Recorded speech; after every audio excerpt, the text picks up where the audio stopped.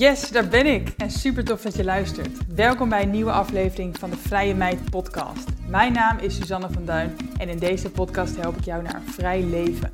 Vrijheid is mijn belangrijkste kernwaarde. In de Vrije Meid podcast leer je hoe ook jij meer vrijheid kan ervaren door locatie onafhankelijk te ondernemen en online geld te verdienen. Vind je deze aflevering interessant? Deel hem dan vooral op Instagram en vergeet mij niet te taggen.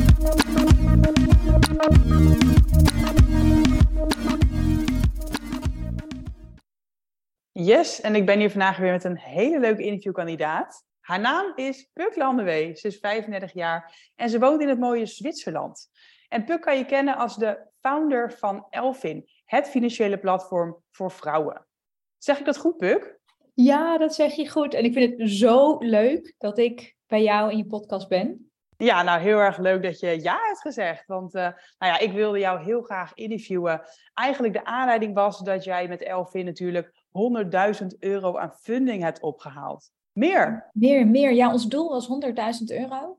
Oh. En het is ietsje meer, geloof ik uit mijn hoofd, dan €150.000. Wauw, bizar. Ja. Bizar veel geld. Althans, dat vind ik nu. Misschien is het in de investeerderswereld helemaal niet veel geld. Maar daar willen we straks alles over horen. Kan je anders eerst even kort vertellen, wat doet Elfin precies? Het is een financieel platform. Maken jullie alleen content? Nee, eigenlijk zijn we een soort financieel coachingplatform voor vrouwen. En wij gidsen vrouwen door de wereld van financiën, zodat ze uiteindelijk financieel vrij kunnen worden. Heel vaak weten vrouwen niet, waar kan ik nou terecht met al mijn vragen? En wat moet ik nou doen? En welke stappen moet ik zetten? Dus aan de hand van 5 gebieden die wij cruciaal achten om financieel vrij te worden, namelijk mindset, budget, financiële planning, meer inkomen genereren en beleggen, helpen wij vrouwen op basis van hun persoonlijke situatie aan de juiste kennis, maar ook aan de juiste adviseurs. Organiseren we workshops, doen we group coaching, bieden we heel veel content, maar bieden we dus ook die link naar producten die ze moeten gaan gebruiken. Dus het is eigenlijk, nemen we vrouwen aan de hand mee en zeggen we, dit moet jij doen op dit moment om uiteindelijk financieel vrij te kunnen worden. En is het ook iets voor mij? Of is het meer iets voor iemand die nog helemaal aan de grond zit, zeg maar? Of voor wie is het dan precies? Alle vrouwen? We maken het heel erg persoonlijk. Dus je komt bij Elfin en dan ga je eigenlijk heel gechargeerd een intake doen. En dan vertel je, wie ben je? Wat is je situatie? Wat zijn eigenlijk je behoeftes?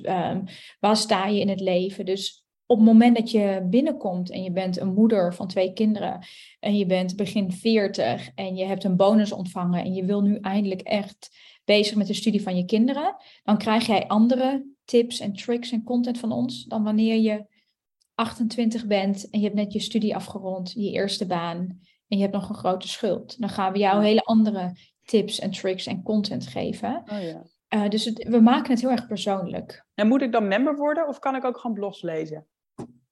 Je kan bij Elfin allemaal blogs lezen en ga ik zo over vertellen, maar met het geld hebben we dus eigenlijk een soort technisch product ontwikkeld, waarbij we dus aan de hand van techniek je gaan helpen. Het is een soort app en daar kun je dus ook, dat is gratis, dus daar kun je gewoon in en je kan je eigen plan maken. Maar om dan toegang te hebben tot bepaalde aspecten van het coachingprogramma wat we bieden, moet je wel member zijn. Dus het is deels freemium, deels betaald. Ja, en is het duur om member te worden? €12,95. Nee, €12,95. Goedemiddag, het is vrijdagmiddag. €12,95 per maand. Oh ja, dus goedkope sportschool. Ja, ik denk dat dit... Kijk, het punt is maar... volgens mij gaan we het daar straks ook nog over hebben. Als het aankomt op geld en financiën, ervaren heel erg veel vrouwen een drempel. Er zijn heel erg veel bezwaren om er niet mee te beginnen. Dus een relatief laag instapmodel vonden wij heel erg belangrijk. Omdat Elfin is heel erg missiegedreven. Dus echt langetermijn zoveel mogelijk vrouwen kunnen helpen. En daarom hebben we dit bedrag bewust laag gehouden. Omdat eigenlijk gaan we voor massa met ons bedrijf. Dus niet 10 mensen die bij ons instappen, maar uiteindelijk 1 miljoen. En we vinden het ook echt enorm belangrijk dat vrouwen dit gaan doen. Wij geloven namelijk dat Als vrouwen meer geld hebben en meer vrouwen financieel onafhankelijk zijn, dat is beter voor de gehele maatschappij. Iedereen profiteert daarvan. Dus omdat het zo missiegedreven is, natuurlijk, wij moeten geld verdienen, dus het kost ook iets. Maar omdat het zo missiegedreven is, willen we eigenlijk dat elke vrouw kan instappen. Ja, mooi. Hey, nou ja, ik hoor ook wel jouw missie natuurlijk. Ik voel ook jouw motivatie. Maar wanneer was dat voor het eerst dat je dacht van, ik moet andere vrouwen hiermee gaan helpen? Waarom ben je dit gestart? Ja. Wanneer eigenlijk? Ja, ik denk mijn eigen persoonlijke financiële reis is gestart in 2018. Ik had een supergoeie baan. Ik werkte in een groot bedrijf. Ik verdiende heel erg veel geld, maar ik was echt heel erg ongelukkig. En ik deed niks slims met mijn geld. Echt helemaal niks. Ik had 0 euro spaargeld. Ik deed niks voor later. Ik had ook geen idee wat ik dan kon doen. En op een gegeven moment hoorde ik een bel luiden. Je moet gaan beleggen. Want een oud collega zei dit tegen mij. Als je gaat beleggen, dan leg je een bedrag in, maar dat wordt dan meer waard. En toen dacht ik, oh, wacht eens even. Dit is my way out. Als ik nou mijn geld voor mij laat werken. Nou, en toen kwam ik in aanraking met de FIRE. Maar my way out, hoe bedoel je? Want je had een goede baan, toch? Ja, maar ik wilde dat niet meer. Nee. En ik wist toen niet wat ik wel wilde, maar ik wilde niet meer. Het voelde op een dieper niveau, dus echt holistisch naar het leven kijken, voelde het gewoon niet meer oké om elke dag in de file te zitten, naar een kantoor te rijden, de hele dag vergaderingen te hebben, dag in, dag uit. En ondanks dat werken bij een groot bedrijf superleuk kan zijn, was dat op dat moment voor mij het niet meer. Ik wilde iets anders. Maar goed, dus beleggen. Dus ik dacht, oké, ik moet gaan beleggen, want dat kan mij wel eens vrijheid geven. En toen kwam ik in aanraking met de FIRE movement. Nou, is vast bekend bij jou, Financially Independent, Retire Early. En dat was eigenlijk een movement uit Silicon Valley van mensen die heel veel geld verdienden. En die zeiden, oké, ik ga een zo groot mogelijk gat tussen mijn inkomsten en uitgaven creëren. En dat gat ga ik beleggen om zo snel mogelijk rendement te kunnen gaan behalen op mijn belegde vermogen. Nou, en toen dacht ik, hey, dit wil ik ook. En toen ben ik gaan beleggen. En toen, mijn eerste belegging, en ik wilde meer informatie. Ik wilde leren wat het nou betekent om je geld te beleggen. En toen was ik denk dat het eigenlijk achteraf bijna een soort pure verontwaardiging was. Ik dacht, dit is zo'n mannenwereld. Bizar. Alleen maar vakjargon. Het ging alleen maar over snel geld verdienen, rendement, allemaal moeilijke woorden. Ik voelde me als vrouw totaal niet aangesproken, 0,0. En toen, echt een verhaal van en toen, Ja, maar volgordelijkheid. En toen, een half jaar later, toen overleed mijn moeder. En toen, dat was echt een hele nare periode en met heel veel rouw. En ik wilde graag iets nieuws starten voor mezelf. En ik dacht, als ik nou ga schrijven over mijn avonturen in de wereld van beleggen, dat is een beetje afleiding in die moeilijke periode. Plus, misschien help ik andere vrouwen er ook mee. Dus eigenlijk is het begonnen, Elvin, in 2019 als hobby. Vanuit pure frustratie. Dat ik nergens een platform kon vinden wat mij kon uitleggen hoe beleggen nou werkte.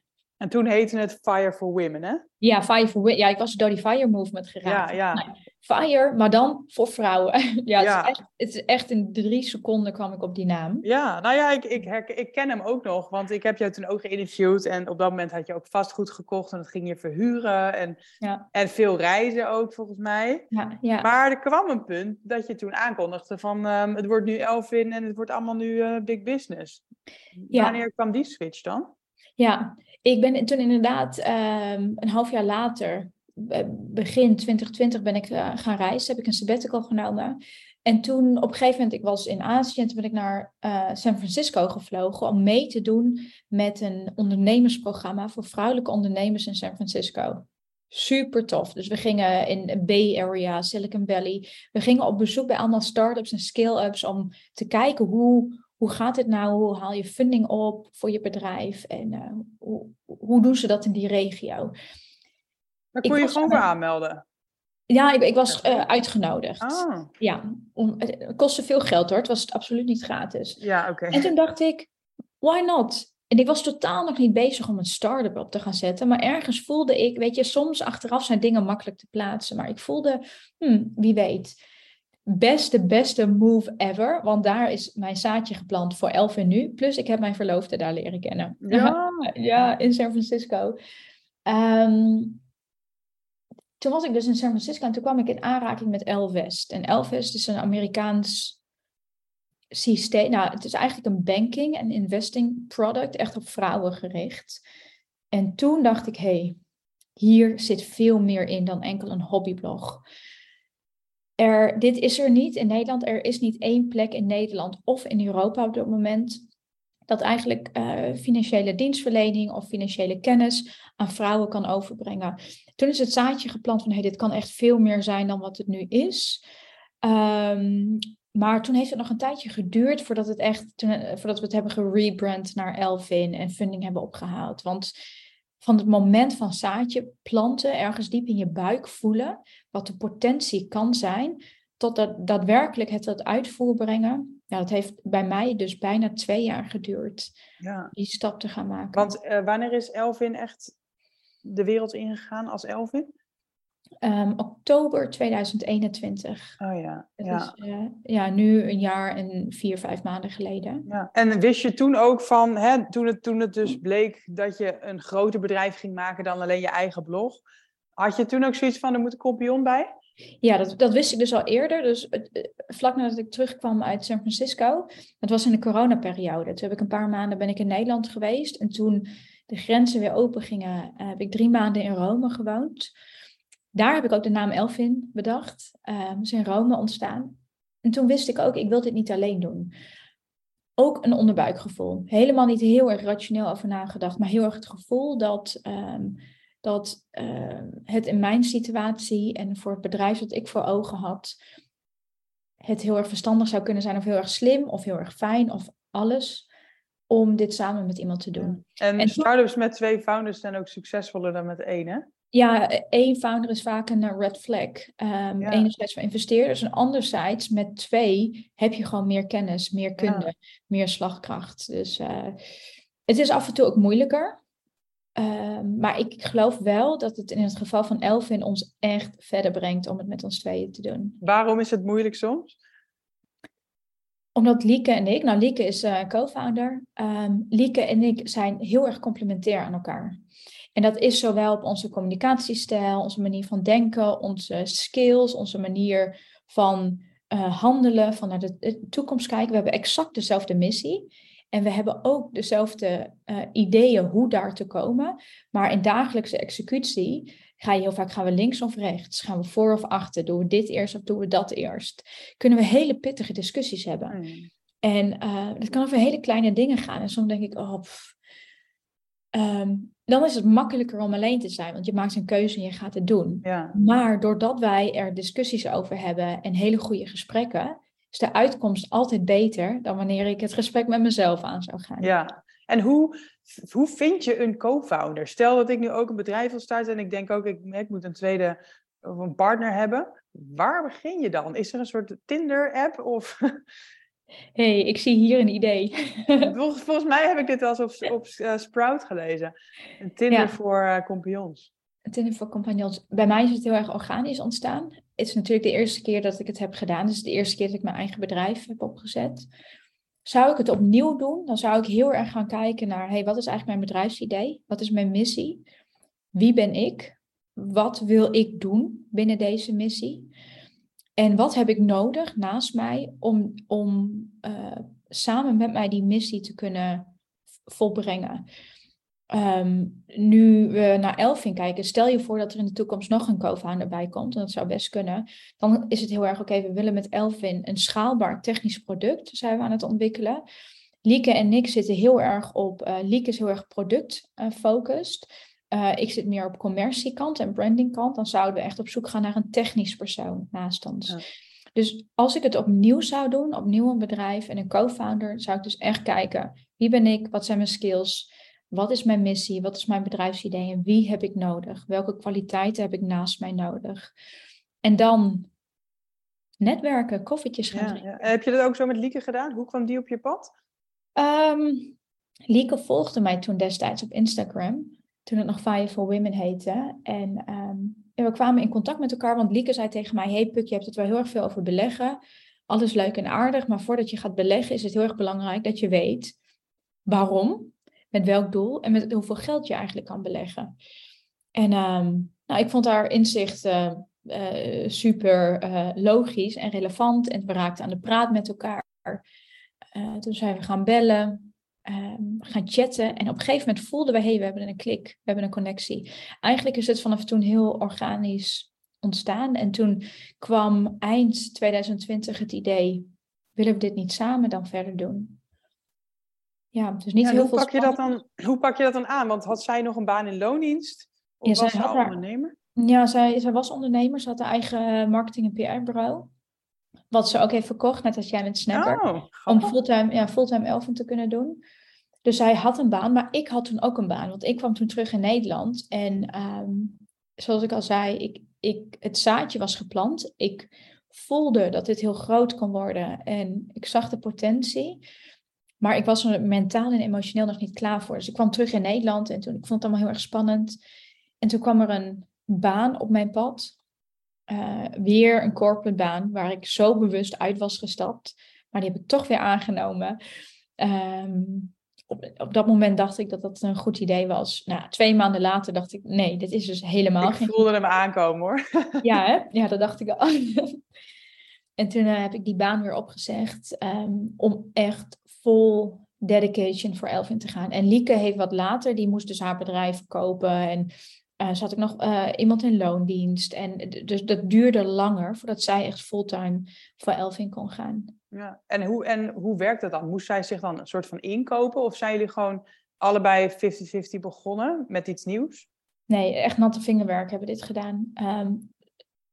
Op dat moment was er heel weinig. Natuurlijk, er was wel wat omzet destijds van het Fire for Women, maar zo weinig. Ja, waar beslis je dan op wat de verdeling gaat zijn? Ja.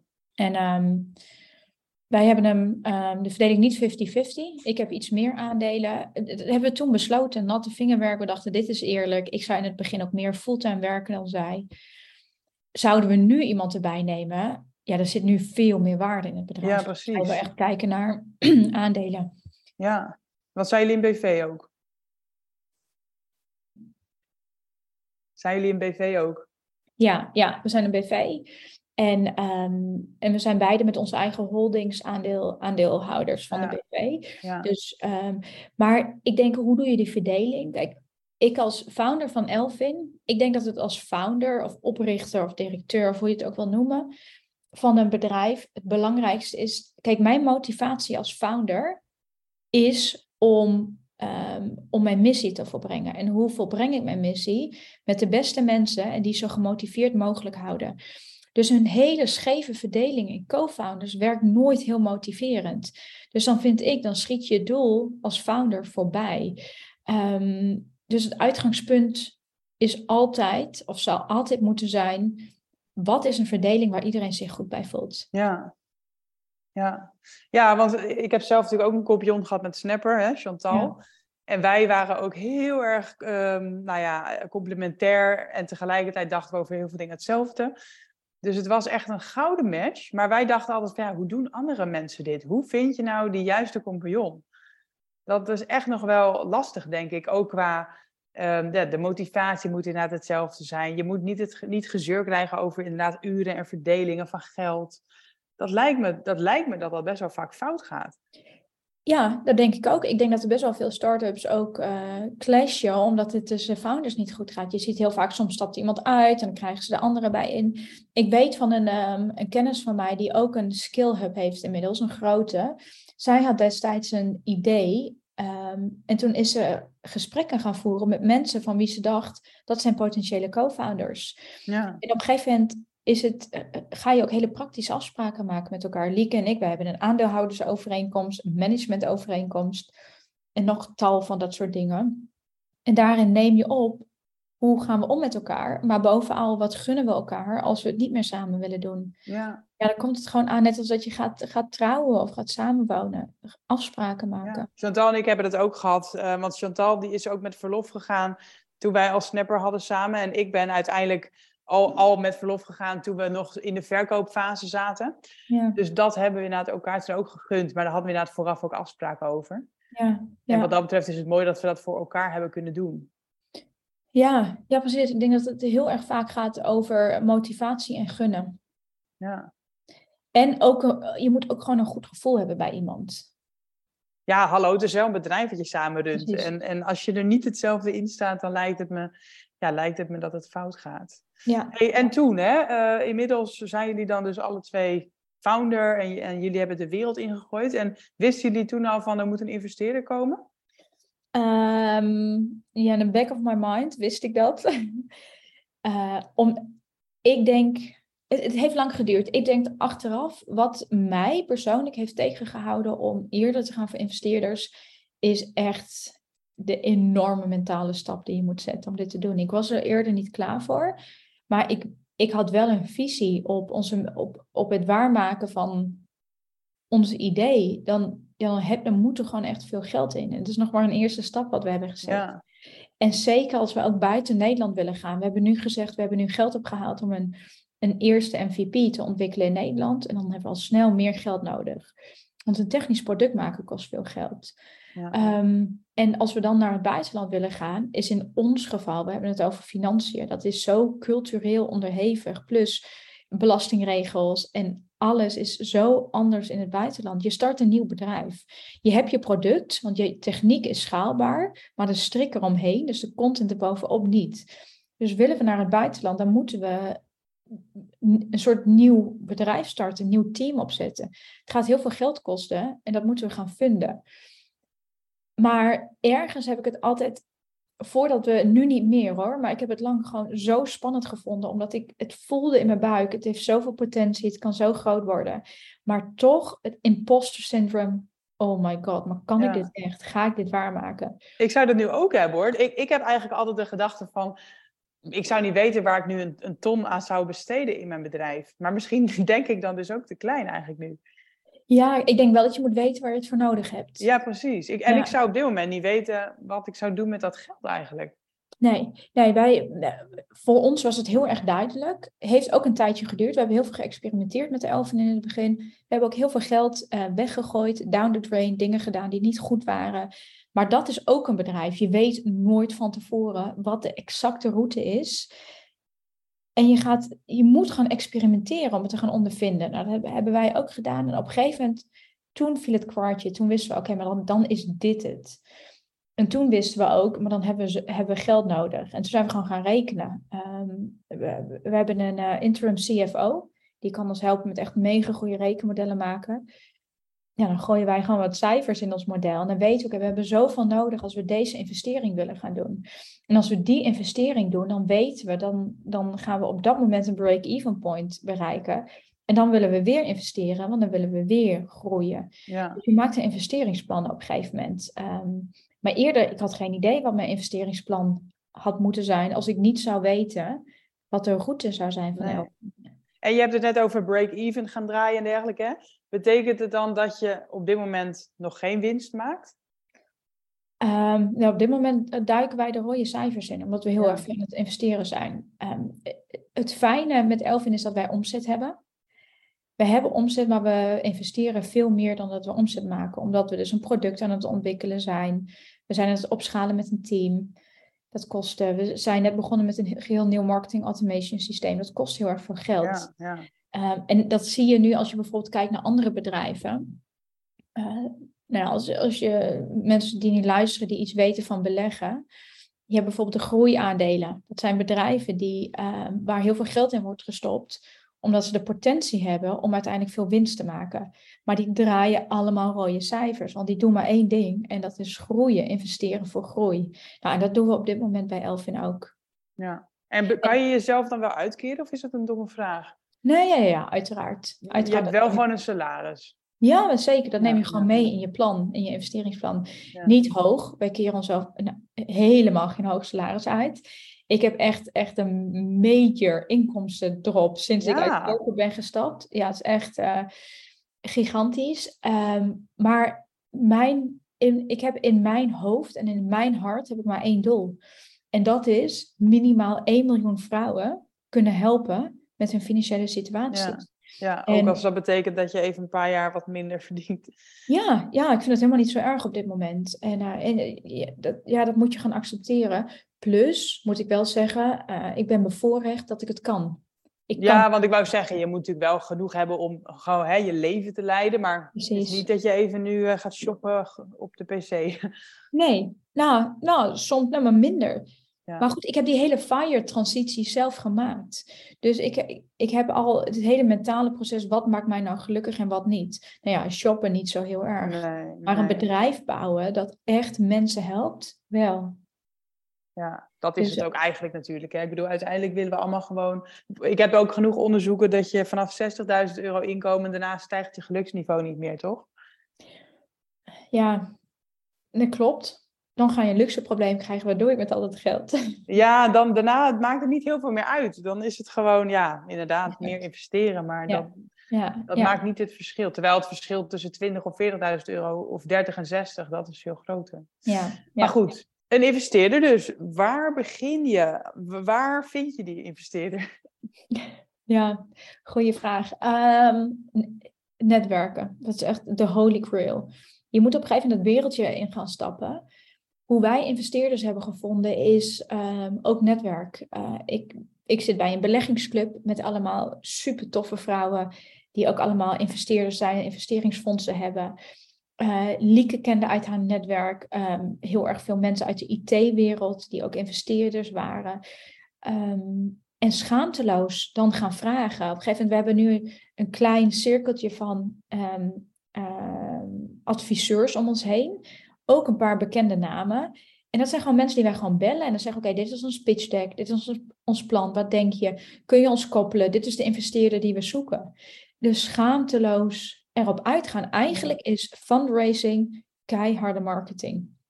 Want je moet jezelf verkopen. Je gaat jezelf pitchen. En je gaat dus op zoek naar de juiste investeerders. Ofwel de juiste klanten.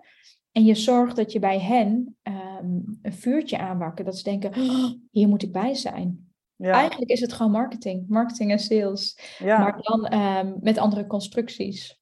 Ja, dus uiteindelijk heb je dan inderdaad 1 of 2 of 3 investeerders met wie je een beetje in gesprek bent of zo?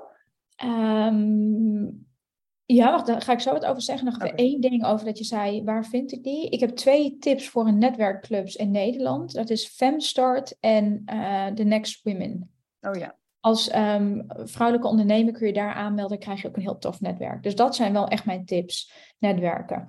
Afijn, investeerders zoeken, dan heb je er 3. Ik denk het allermoeilijkste in het hele investeringsproces is dat 99% van de tijd krijg je een nee te horen. Het is echt mentale klappen opvangen. Je bedrijf is je kindje. Elfin is mijn kindje. Ik ben trots. Ik vind dit echt God's gift to womankind op dit moment. En dan zeggen mensen nee. Holy shit, waarom niet? Dus het is dikke huid voordat je erin gaat. Wij hebben in onze eerste ronde gewerkt met zogenaamde angel investors. Dus dat zijn kleinere tickets. Tickets, dat is een beetje vakjargon voor de grootte van de investering die mensen doen. Maar we zijn dus ons nu aan het voorbereiden op een grote investeringsronde van rond $1 miljoen. Ja, dan ga je op zoek naar grote business angels. Dus dan wij gaan nu een beetje voor 4 à 5 mensen die samen die $1 miljoen gaan investeren. Voordat je die 4 of 5 mensen over de streep hebt, moeten we er met minimaal 50 gaan praten. Dat weet ik nu al. Dus het is fundraising is een fulltime baan naast je baan. Ja. Je moet hier echt mentaal klaar voor zijn. Je moet een team up and running hebben voor je daily business. En klaar zijn om de nee's en de afwijzingen en de ghosting te gaan ontvangen. Ja. Maar als je dan een paar goede investeerders wint die meegaan, dan is het wel gewoon echt heel erg tof. Dus ook hier marketing sales gedachten. Je hebt een conversiepercentage. Ja. En uiteindelijk, hoe vonden jullie toen uiteindelijk jullie huidige investeerder? Of is het dus een clubje van allerlei kleine investeerders geweest? Ja, dit is een clubje van allerlei kleine investeerders. Ja. We hebben kleinere tickets gedaan. De grootste ticket is €25.000. Dan hebben we wat medium, allemaal ertussen €10.000. En we hebben kleinere tickets nu gehad van €2500. En dat is allemaal ons eigen netwerk. Dus schaamteloos bellen, mailen, mensen overtuigen, pitchen. En kijk, zeker zo'n eerste investering. We hebben gezegd, oké, we hebben een contentplatform. Dat was Elfin, een contentplatform. Maar we willen Elfin 2.0 gaan bouwen. Dat is een technisch platform met content erin. Om dat technische platform te bouwen, hebben we gewoon geld nodig. Ja. Maar op het moment dat wij ons geld gingen ophalen, hadden we nog niks. We konden wel bewijzen dat vrouwen bereid waren om aan de slag te gaan met hun financiën. We konden ook bewijzen dat we omzet kunnen draaien met wat we doen. Dus dat is al heel erg fijn. Maar we hadden geen product. En op dat moment stappen echt mensen in op je idee en op het team. Dus dat is in de beginfase heel erg belangrijk. Ja. Hoe verder je komt in je investeringsreis, want je hebt dan friends, family en fools, zeggen ze. Ja, die het eerste investeren, toch? Precies. En dan ga je naar de angels toe. Dan ga je op een gegeven moment dan ga je een pre-seed fase, een seed fase. Dan ga je series A, B, C. Worden steeds grotere bedragen. En hoe groter de bedragen en hoe verder je komt, hoe anders ook je presentatie en je pitch deck is. Ja. Echt in het begin heb je gewoon helemaal niks om te laten zien. Dus dan moeten mensen hier geloven op je, in mijn geval, blauwe ogen. Maar op een gegeven moment gaan mensen kijken, oké, wat is het resultaat? Wat is je zogenaamde product market fit? En wat is de potentie? En wat is je retentie bijvoorbeeld in ons geval? Ja, ja. Dus je gaat steeds naar andere dingen kijken. Maar onze eerste investeerders, is echt ons netwerk. Dus die mensen kenden ons, die weten hoe bevlogen wij zijn. En, ik heb zelf ooit een pitch, een soort pitchfinale bijgewoond van The Next Women. En dat was zo leerzaam ook, want dan hoorde je dus wat die jury vroeg aan die start-ups. Ja. En dan weet je dus wat ze allemaal willen horen. En dan kan je dus dat meenemen in het goede bedrijf. Ja. Weet je wat het kutte is hier? Sorry voor mijn taalgebruik. Maar je hebt een pitch deck, je gaat presenteren. Stel je doet het aan 20 mensen. Je krijgt 20 verschillende feedback. Iedereen heeft een andere vraag. Ja. Iedere investeerder kijkt met een ander oog naar jouw bedrijfsidee. De een gaat heel erg zitten op techniek. De ander gaat heel erg zitten op marketing. De ander wil heel erg weten, oké, wat is nou je retentie? De ander wil weten, wat is je nieuwe sales? Iedereen kijkt zo anders naar je pitch deck. En dat is soms echt om gek van te worden. Ja, je moet alles paraat hebben of zo en voor iedereen bereid zijn. Ja. En even een andere vraag hoor, want inmiddels heb je dan het geld opgehaald en je hebt contracten met allerlei investeerders. Maar hoe werkt het dan precies? Is het geld dan een lening, zeg maar? Moet je uiteindelijk het geld weer terugbetalen? Of is het een soort aandeel wat ze dan kopen? Ja, je hebt verschillende constructies waarop je investeringen kan doen. Je hebt er heel erg veel. In de fase waarin wij zitten hebben we gekozen voor een zogenaamde CLA. Dat heet een Convertible Loan Agreement. Dat is dus een lening die converteerbaar is. Dus mensen zijn ingestapt en de voorwaarden in onze CLA waren dat je instapt. Dat is een lening, maar die lening converteert in aandelen op het moment dat er een bepaald event plaatsvindt. En wij hebben een event gedefinieerd van een volgende investeringsronde. Het voordeel van deze constructie is dat je de bedrijfswaardering voor je uitschuift. Omdat we zeggen, het is gewoon een lening en we gaan nu niet praten over percentages van aandelen. Want dan moeten we het bedrijf waarderen. Nou, dat wil je niet in een vroege fase. Maar op het moment dat je een grote investeringsronde gaat doen, van bijvoorbeeld 1 miljoen, dan ga je wel een bedrijfswaardering doen. En we hebben gezegd, als we dan die ronde doen, dan converteren alle leningen naar aandelen. Want dan kunnen we het gewoon heel makkelijk meenemen en ook de aandelenpercentages gaan toekennen.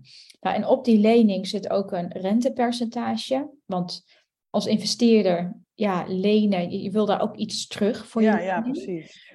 Maar stel je nou voor dat het event, dus de volgende financieringsronde, niet plaatsvindt. Dan heeft de lening een looptijd. En gedurende die looptijd geldt dus het rentepercentage. En als de looptijd voorbij is, dan moeten wij of de lening terugbetalen of de lening alsnog converteren in aandelen. En dan moeten we dan op dat moment een bedrijfswaardering doen. Wauw. Maar voelt het soms niet als heel veel pressure om... Je hebt andermans geld, zeg maar. Ja. Het benauwt me even om dat dan ooit eventueel te moeten terugbetalen. Maar dat hoeft dus eigenlijk niet. Als ik het zo begrijp. We kunnen het omzetten in aandelen. Kijk, dit is ook de reden geweest dat ik... want Want je vroeg net ook, wist je al meteen dat je investeerders nodig had? Ja, maar ik was hier mentaal niet klaar Nee, voor. dat snap ik inderdaad. Dat zou me ook helemaal benauwen op dit moment. Ja, het heeft mij lang benauwd. Ik denk, ik ben echt een elf. Ik heb echt een elf in moeten groeien.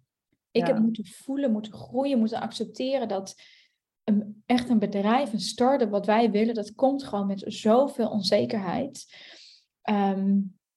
Ik vond het heel eng. Mijn verloofde zei altijd tegen mij, Puk, het is een beetje alsof je wel bent gesprongen. De sprong hebt genomen, maar je houdt je nog met één hand vast aan de klif. Je durft niet echt. En dat klopt. En op het moment dat ik echt durfde, me echt liet vallen, toen kon ik ook dit proces aan. Ja. Omdat, kijk, mensen geven ons geld, maar het is niet een kwestie van mensen geven ons geld. Wij geven mensen een geweldige beleggingsmogelijkheid. Ja. Echt een andere manier van denken. Want als Elfin de waarde gaat hebben die wij voor ogen hebben, dan gaat hun investering keer 20. Ja, en ik wou zeggen, als we even positief blijven, dan dat is natuurlijk wel waarom mensen instappen. Die verwachten wel dat het meer waard wordt. Ja. En dan krijgen ze natuurlijk, als ze dan een aandeel hebben, die is dan veel meer waard. Ja, en stel je voor dat diegene die €25.000 heeft geïnvesteerd. Het risico is dat diegene zijn €25.000 verliest, want we kunnen niet gaan of niet slagen. Ja. Dat is het risico, dat is de downside. Maar de upside is dat als wij met de Elfin de waardering realiseren die we willen realiseren, dan kan diegene van zijn €25.000 misschien wel 250 of €500.000 maken. Ja, en daar werk ik echt, I work my ass off om dat te realiseren. Ja. Dus ik ben heel anders gaan nadenken over geld ophalen. Het is niet dat je gaat zitten bedelen voor mensen. Nee, je geeft iemand ook een kans. Precies. Het is echt stap op deze trein. Of mis deze opportunity. Ja, FOMO. Dus het is echt een mindset. Ja, dus dit is ook uiteindelijk hoe je natuurlijk zo'n investeerder overtuigt. Door te focussen op de potentie. En inderdaad de FOMO door niet in te stappen. Klopt. En het is echt al je eigen schroom en onzekerheden en de ja-maar stemmetjes in je hoofd parkeren, weg, achterwege laten. Echt big girl panties on en gaan.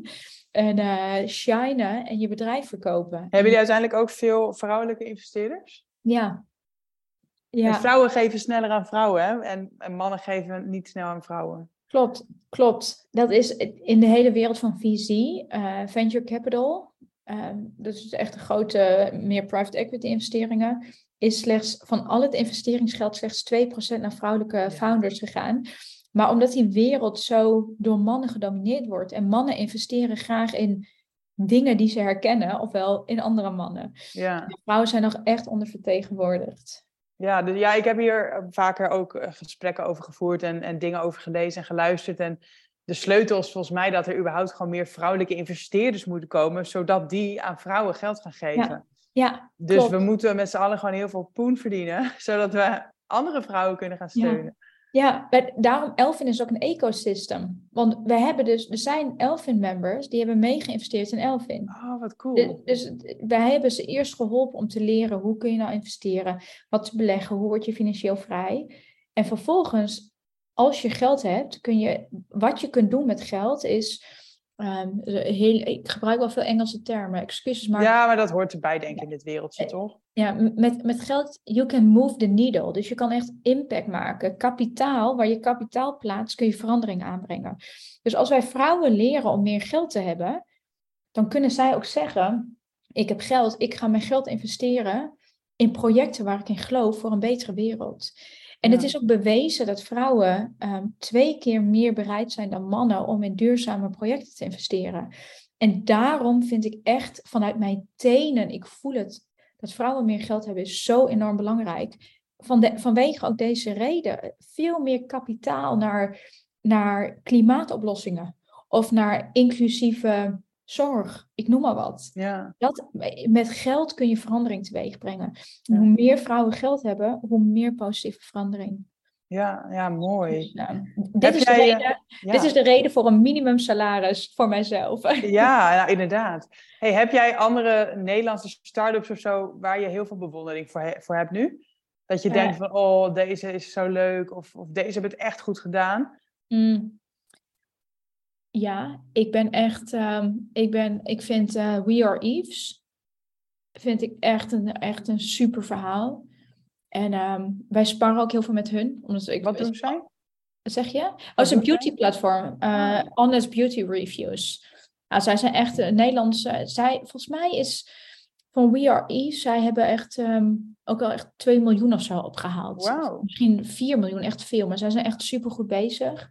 Ook al groot in het buitenland.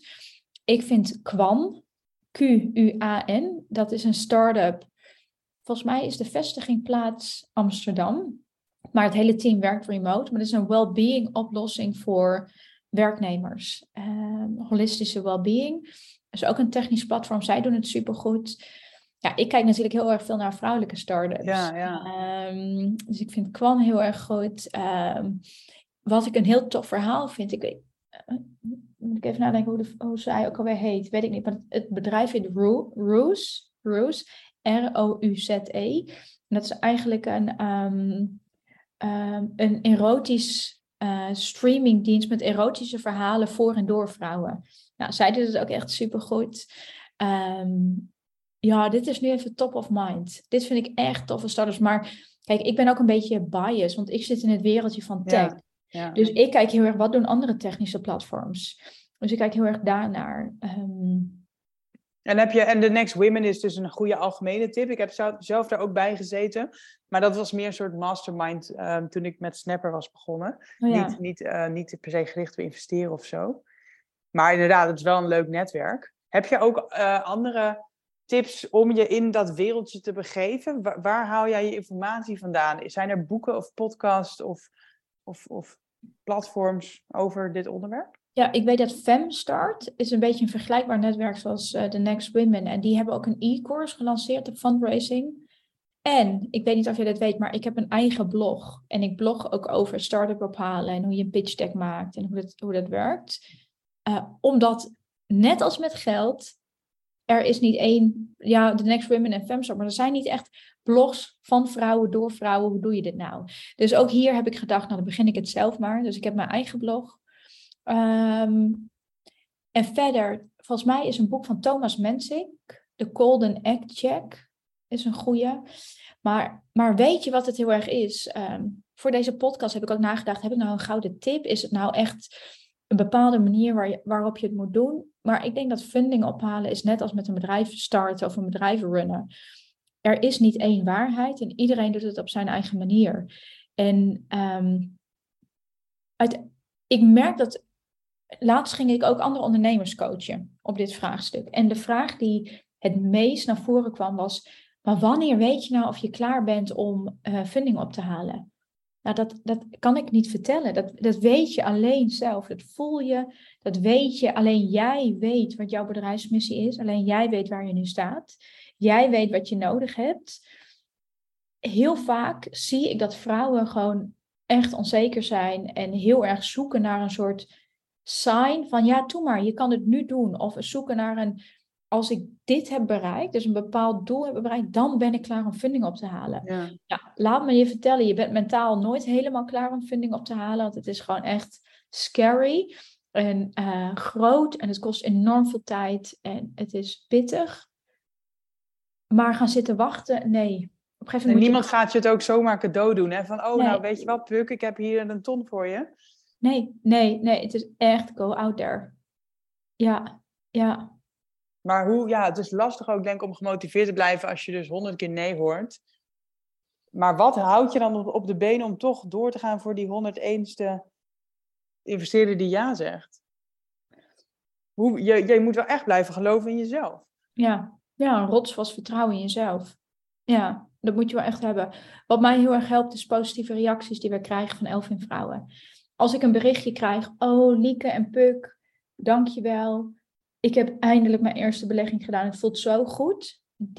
Gewoon eigenlijk de feedback die we krijgen uit onze community. Ja. Dat houdt mij op de been. Echt momenten dat ik er doorheen zit. En dat heeft elke ondernemer. Dat je denkt, waar ben ik in godsnaam aan begonnen? Ik had het er nog over met mijn vader laatst. En nogmaals, er is geen goed of fout. En het heeft ook heel erg te maken met je karakter. Ondernemen past heel goed bij mij. Maar soms zou ik willen dat ik gewoon weer terug kon in loondienst. nou, ik zou dat niet willen, maar soms benijd ik mijn vroegere zelf. Ja. Je zou willen dat je het wilde. Ik zou willen dat ik het wilde. Gewoon easy, pensioen verzekerd, vakantiedagen, geen gedoe, einde van de maand salaris. Een eigen start-up hebben is gewoon freaking zwaar. Het is hard werken, het is continu onzekerheid. Dus wat houdt mij op de been? Dat is wel echt de Elfin community. Ja. Gewoon de verhalen lezen van vrouwen die... Vorig jaar was een van onze members die had een droom om met haar gezin naar Curaçao te gaan. En toen kwam ze bij ons en wij hebben haar geholpen om haar plan te maken en de stappen te zetten. En toen ging ze. En toen kregen we foto's van haar. Nou, daar gaat mijn hart, spat mijn hart echt uit elkaar. En dan kan ik weer. En denk, oh ja, investeerder nummer 101. Hier komt het. Ja. Want uiteindelijk is het dus gelukt. Ja, zei het aan het begin al, €150.000 is er nu opgehaald? Ja. Wauw. En dan heb je dat geld op je rekening en dan kan je dat gaan uitgeven. En je wist al, dat moet gewoon naar de app gaan of naar het technische platform. Nou ja, nieuw level, nieuw devil. Ja. Zeg ik altijd, want dan heb je dat geld op je rekening en je hebt van tevoren ideeën hoe je het gaat uitgeven. Maar dan moet je het ook gaan doen. Dat is ook wel weer dat je denkt, oh ja, nu gaan we het echt uitgeven. Nou, wij hebben wel echt van tevoren een plan gemaakt. Dus gezegd, dan doen we die uitgave, dan die uitgave. Dit is een continue balans tussen enerzijds voldoende investeren, maar anderzijds your runway. Dus dat betekent, hoe lang kun je met je geld zo lang mogelijk houden. Wij hebben dus het voordeel, we draaien omzet. Dus we gaan niet in één keer al het geld er doorheen jassen. Maar wat we gaan doen met het geld, we gaan dus ons technische product ontwikkelen. Dus dat kost veel geld met een developer, aankopen van allemaal technische dingen. Dit is echt Liekes ding hoor, dus ik kan hier ook niet heel veel over vertellen. En met name team opschalen. Dus, en met name product en team. Daarin zijn we nu aan het investeren. En we zijn ons nu aan het voorbereiden om een tweede investeringsronde te gaan doen. We gaan dus de MVP lanceren, Minimal Viable Product, van Elfin 2.0. De app, maar jij kan nu op scherm zien dat ik dat tussen 2 haakjes doe. Omdat het wordt niet een native app, zoals echt een iOS of een Android, maar meer een progressive web app. Maar als we die hebben, wat je gaat doen met een technisch product, is continu valideren. Dus je zegt, oké, we bouwen een bepaalde feature, omdat we een hypothese hebben, en die gaan we toetsen. En als die klopt, gaan we verder ontwikkelen. En we willen nu een eerste hypothese doen op ons product. En als die klopt, dan gaan we opnieuw naar investeerders. Want dan hebben we weer nieuwe resultaten om te delen. Ja. Dus dat is een beetje, je hebt een soort volgordelijkheid op een gegeven moment in je business. En met je geld uitgeven, dat is voor mij ook wel iets. Want ik ben heel erg van merk. Van merk en storytelling. En heel erg commercieel gedreven. Maar echt continu in cijfers en je boekhouding en je administratie. En balans, oké, die maand hebben we zoveel €1000 meer uitgegeven. Dan moeten we dat weer die maand het wat minder doen. Dus het is continu, je bent eigenlijk elke dag met je cijfers bezig. Ja, nou ja, ik hou er wel van. Heerlijk. Jeetje, wat een mooie plannen zeg. Dus dit jaar zijn jullie wel zoet om dat MVP te gaan creëren en misschien de tweede investeringsronde te gaan voorbereiden. Ja, nou die is al in volle voorbereiding. We zijn nu nog, op een gegeven moment als je naar investeerders gaat en je zegt, hey, ik heb $1 miljoen nodig, dan moet je echt je cijfers kunnen dromen. Dus we zijn nu met onze CFO bezig om dat strak te trekken. En de valkuil, Lieke en ik hebben wel dezelfde valkuil. En dat is dat we eigenlijk continu denken dat we meer kunnen doen dan dat we daadwerkelijk kunnen doen. Dus wij hebben altijd onze agenda's ramvol gepland. En we lanceren een product, maar we hebben ook weer bedacht om een nieuwe e-course te lanceren bijvoorbeeld. En dan vraag ik mezelf af, waarom? Ja. Maar dat is ook heel erg behoefte vanuit de doelgroep. Als de doelgroep zegt, we willen dit, ja, dan kunnen we dat niet negeren. Ja. Maar je weet zelf, een e-course lanceren is heel erg veel werk. Een team inwerken is heel erg veel werk. Ja. Een geheel nieuw marketing automation system, dat is gewoon hels. Want eigenlijk wil je gewoon dat jij en Lieke en die CFO gewoon echt bovenaan de piramide staan. En dat jullie team en jullie dagelijkse operatie aangestuurd wordt door een manager of zo. Ja. Of is die er al? Nee, maar daar wil je wel naartoe. Ja, precies. We gaan nu een manager aannemen op marketing. Dus we gaan daar een tussenlaag creëren. Ja, precies. Dat jij niet degene bent die ook nog dat moet gaan doen en die moet gaan aansturen. Nee. Maar dat is ook het lastige. Ik ben zelf heel erg Pietje precies. Ik ben echt van de details. Ik weet precies wat het gevoel is wat Elfin moet overbrengen. En als je het hebt over merk, dat zit hem in details. Dus ik ben allergisch voor het feit als dingen niet precies on-brand zijn. Nou, ik kan het heel moeilijk loslaten. En tegelijkertijd ben ik daar zelf ook heel erg goed in. Dus het is ook heel erg de balans tussen wat blijf je zelf doen als founder in je bedrijf. En wat besteed je uit. Ja. Dus het is een continu balans zoeken. Zoals met alles in het leven. Ja, nou ja, en het is wel gewoon heel leuk en leerzaam, denk ik ook. Ik denk dat je jezelf enorm leert kennen en hier weer zo van groeit. En inderdaad, weet je, uiteindelijk doe je het voor alle mooie verhalen die je hoort uit de community. Ja, het is echt... ik ben 35 en ik werk sinds mijn 22e in serieuze banen. Ik heb nooit zo'n leerzaam jaar gehad. Nog nooit. Het is echt bizar. Maar ook heel erg leuk. Ja. Hey, wat ik nog even afvroeg, hè? Hoe is het met jouw vastgoed afgelopen? Heb je dat nog of heb je alles verkocht? Nee. Ik heb mijn eigen huis heb ik verkocht. Ja. Dat heb ik verkocht omdat ik eigenlijk... De reden dat ik mijn huis heb verkocht destijds was omdat ik dat hoofdstuk wilde afsluiten. Ik had het destijds met mijn ex gekocht. Het voelde gewoon niet meer goed. Energie daar was niet goed. Ik dacht, ik verkoop het. En sindsdien heb ik nooit meer iets teruggekocht. Ik heb wel een deel van de opbrengst heb ik geïnvesteerd in beleggingen. Dus opnieuw geïnvesteerd. Maar ik heb mijn vastgoed nog, ja. Ja, precies. Dat was een verhuurwoning, toch? Ja, 2. Een woning die je... 2. Ja, ik heb 2 appartementen die ik verhuur. Ja. En dus ik ben altijd nogal bezig. Ik beleg nog altijd elke maand heel netjes. Dus ik ben dat kan wel nog. Ja, maar dat is gewoon voor mij prioriteit. Ik bedoel, ik betaal ook mijn zorgverzekering. Ja, precies. Dat is voor mij, dat torn ik niet aan. Of dat torn ik niet aan. Dus ja, met mijn eigen financiën, ik verdien gewoon heel weinig. Ik verdien dat voor jou begrepen. Heel veel en nu weinig. Ja. Maar dat is zoals het is en mijn beleggingen gaan door. En ik prijs mezelf enorm bevoorrecht en gelukkig dat ik dit kan doen. En wat een start-up hebben, los van alle praktische skills die je kan leren, je situatie moet er ook naar zijn. Zowel mentaal als financieel als gezondheidstechnisch. Dus ik heb het geluk dit te kunnen doen. Ja, want stel je had een hele hoge hypotheek bijvoorbeeld, dan kan je dus niet zeggen van ik neem genoegen met minder salaris. Ja, nee. Dus ik heb echt de omstandigheden zo gecreëerd en kunnen creëren voor mezelf om dit te kunnen doen. Ja, absoluut.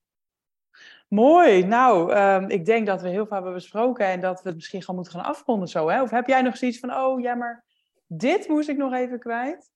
Nee, ik kan uren praten over A, Elvin en B, funding ophalen, maar ik weet niet of je nog show notes of zo doet, maar mensen mogen altijd ook maar even een mailtje sturen.